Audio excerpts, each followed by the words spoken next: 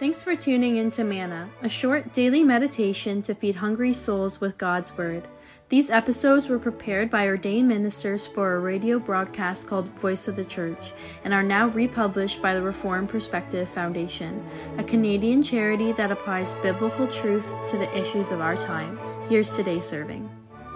Well, thanks for joining me again today. It's so good to have you with me. I hope you are blessed as we open God's Word, and I pray that the Spirit is present in your home as we do this together, as we study the Word of God through the lens of one of our doctrinal confessions here.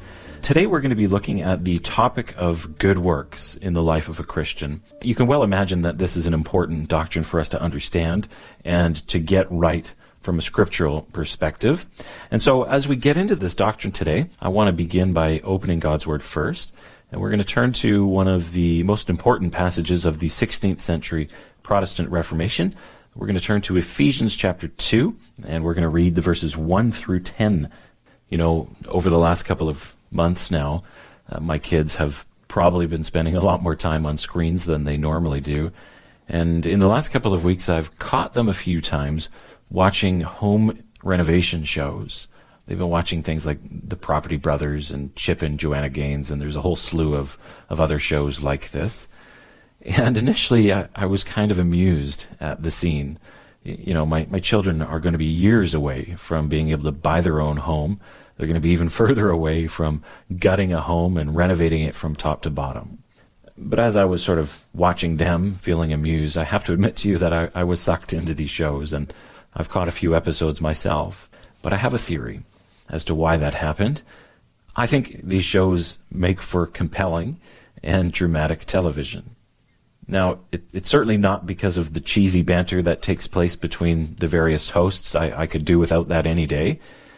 But there is something that is so compelling about seeing something that was dilapidated or old and broken down and not terribly functional, and seeing that redeemed and renewed to brand new function and vitality and use. There's something so satisfying about watching that happen. Maybe you've done this in your own life. Maybe you've done your own renovations. Maybe you've renovated your entire backyard, an old vehicle, a piece of equipment. Maybe it's been a piece of furniture that was dilapidated and broke down and you reupholstered it, or whatever it was. There is something very satisfying about seeing that happen. And that got me to thinking, because there is something that is far more compelling to see and experience, something that involves the redemption and the renewal of something. It's actually our own hearts when they are redeemed and renewed in the blood of Jesus Christ and by the power of the Holy Spirit.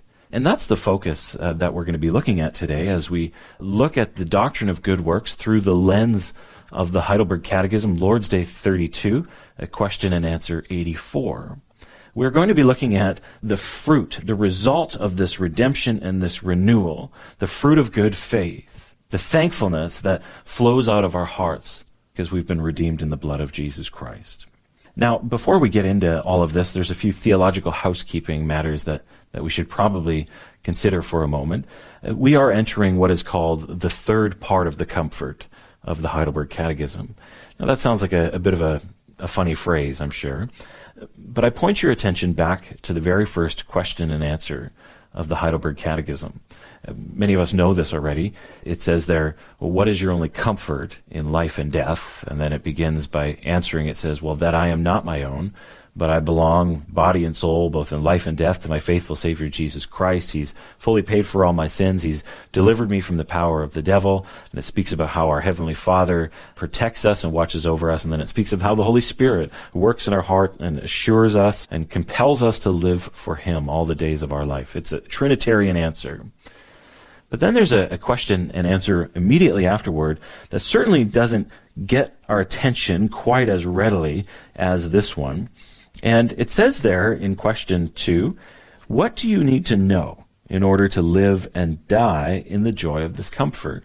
And essentially the answer here outlines the three major components and structures of the Heidelberg Catechism. Sometimes this is called sin and misery, deliverance, thankfulness. Others call it guilt, grace, gratitude. Others call it sin, salvation, sanctification. And the answer there, it says, well, first I need to know how great my sins and misery are. Second, I need to know how I am delivered from all my sins and misery. And third, how I am to be thankful to God for such deliverance. So the journey that we're about to begin taking today, as we look at Lord's Day 32, is a journey about thankfulness. It's a journey about gratitude. And I don't think I can overstate this simple fact. You see, this is trajectory setting depending on how we understand this. If we get this wrong, we're going to go towards moralism and legalism. We need to take our cue from the Bible. Everything that follows in the Catechism's exposition of the Ten Commandments, in its explanation of the Lord's Prayer, all of this belongs in the realm of gratitude. What is the role of good works in the Christian life? What's the point of the Christian life? What's the point of living a moral life? We need to understand these things within the gospel context. The authors of the Catechism seem to have an acute sense and awareness of what people are thinking. Why would we do good works? Can good works earn our way into heaven? This is a given fact already, that we have been delivered. We've been saved. We've been rescued. We've found salvation from our misery and our sin. We've been delivered by grace alone through Christ, without any merit of our own. Again, for by grace you have been saved, through faith. And this is not your own doing. It is the gift of God, not a result of works, so that no one may boast. So if good works have nothing to do with our salvation, well then why do we need to do good works? I mean it's a natural question. Question 86. Now that reminds me of Romans 12, the first couple of verses there. The Apostle Paul, he begins with a therefore.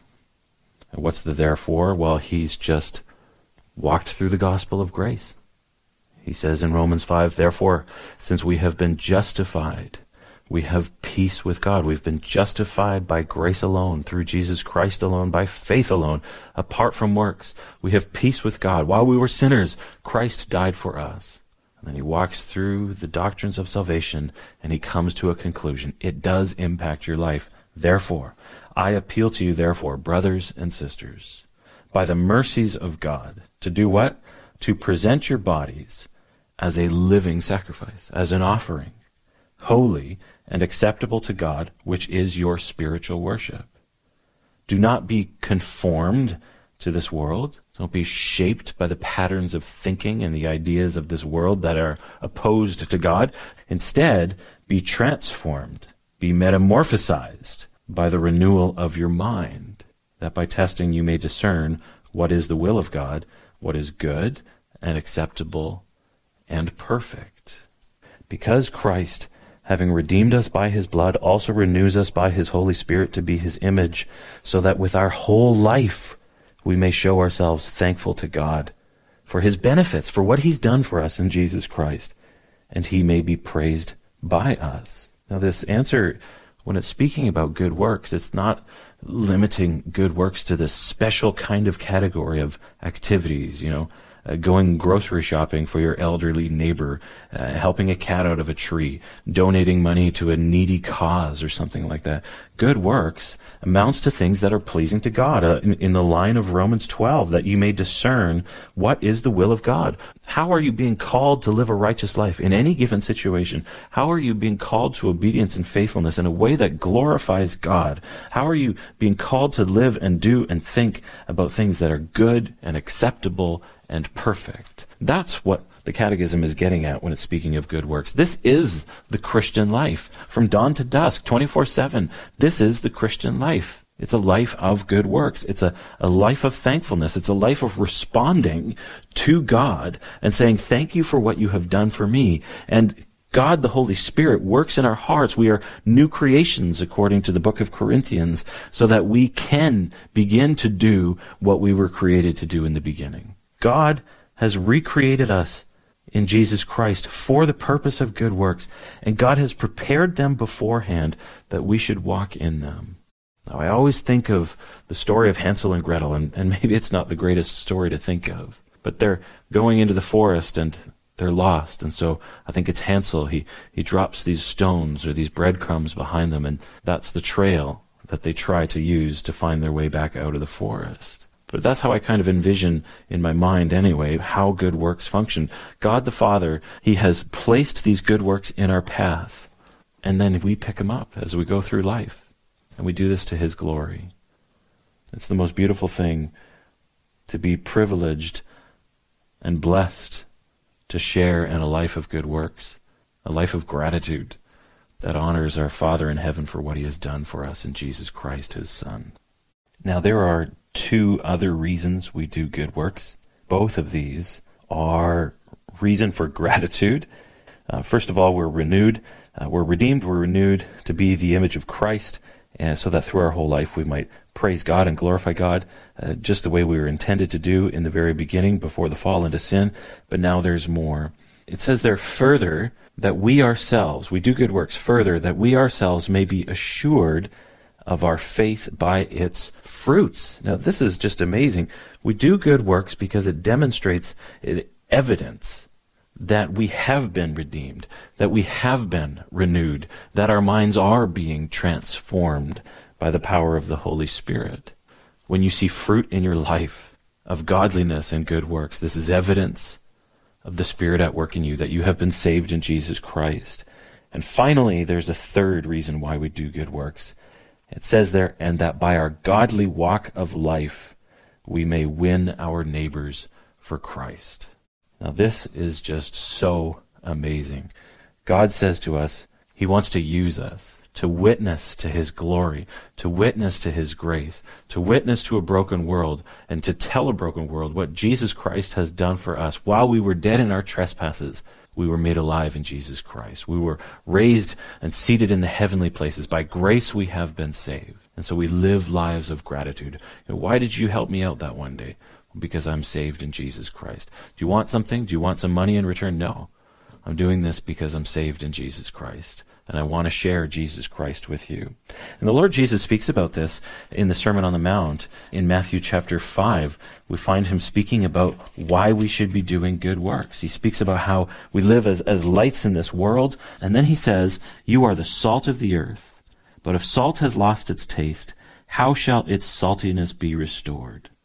It is no longer good for anything except to be thrown out and trampled under people's feet. You are the light of the world. A city set on a hill cannot be hidden, nor do people light a lamp and put it under a basket, but on a stand, and it gives light to all in the house. In the same way, let your light shine before others. Why? So that they may see your good works and give glory to your Father who is in heaven. And so I pray that this might be a blessing to you. So let's pray together. Heavenly Father, we come before your throne of grace. We thank you for redeeming us. We thank you that you give us your word. And we pray that you will continue to fill us with your Spirit so that we will be able to discern what is good and pleasing and perfect. We pray that we might be your workmanship, created in Christ Jesus to do good works.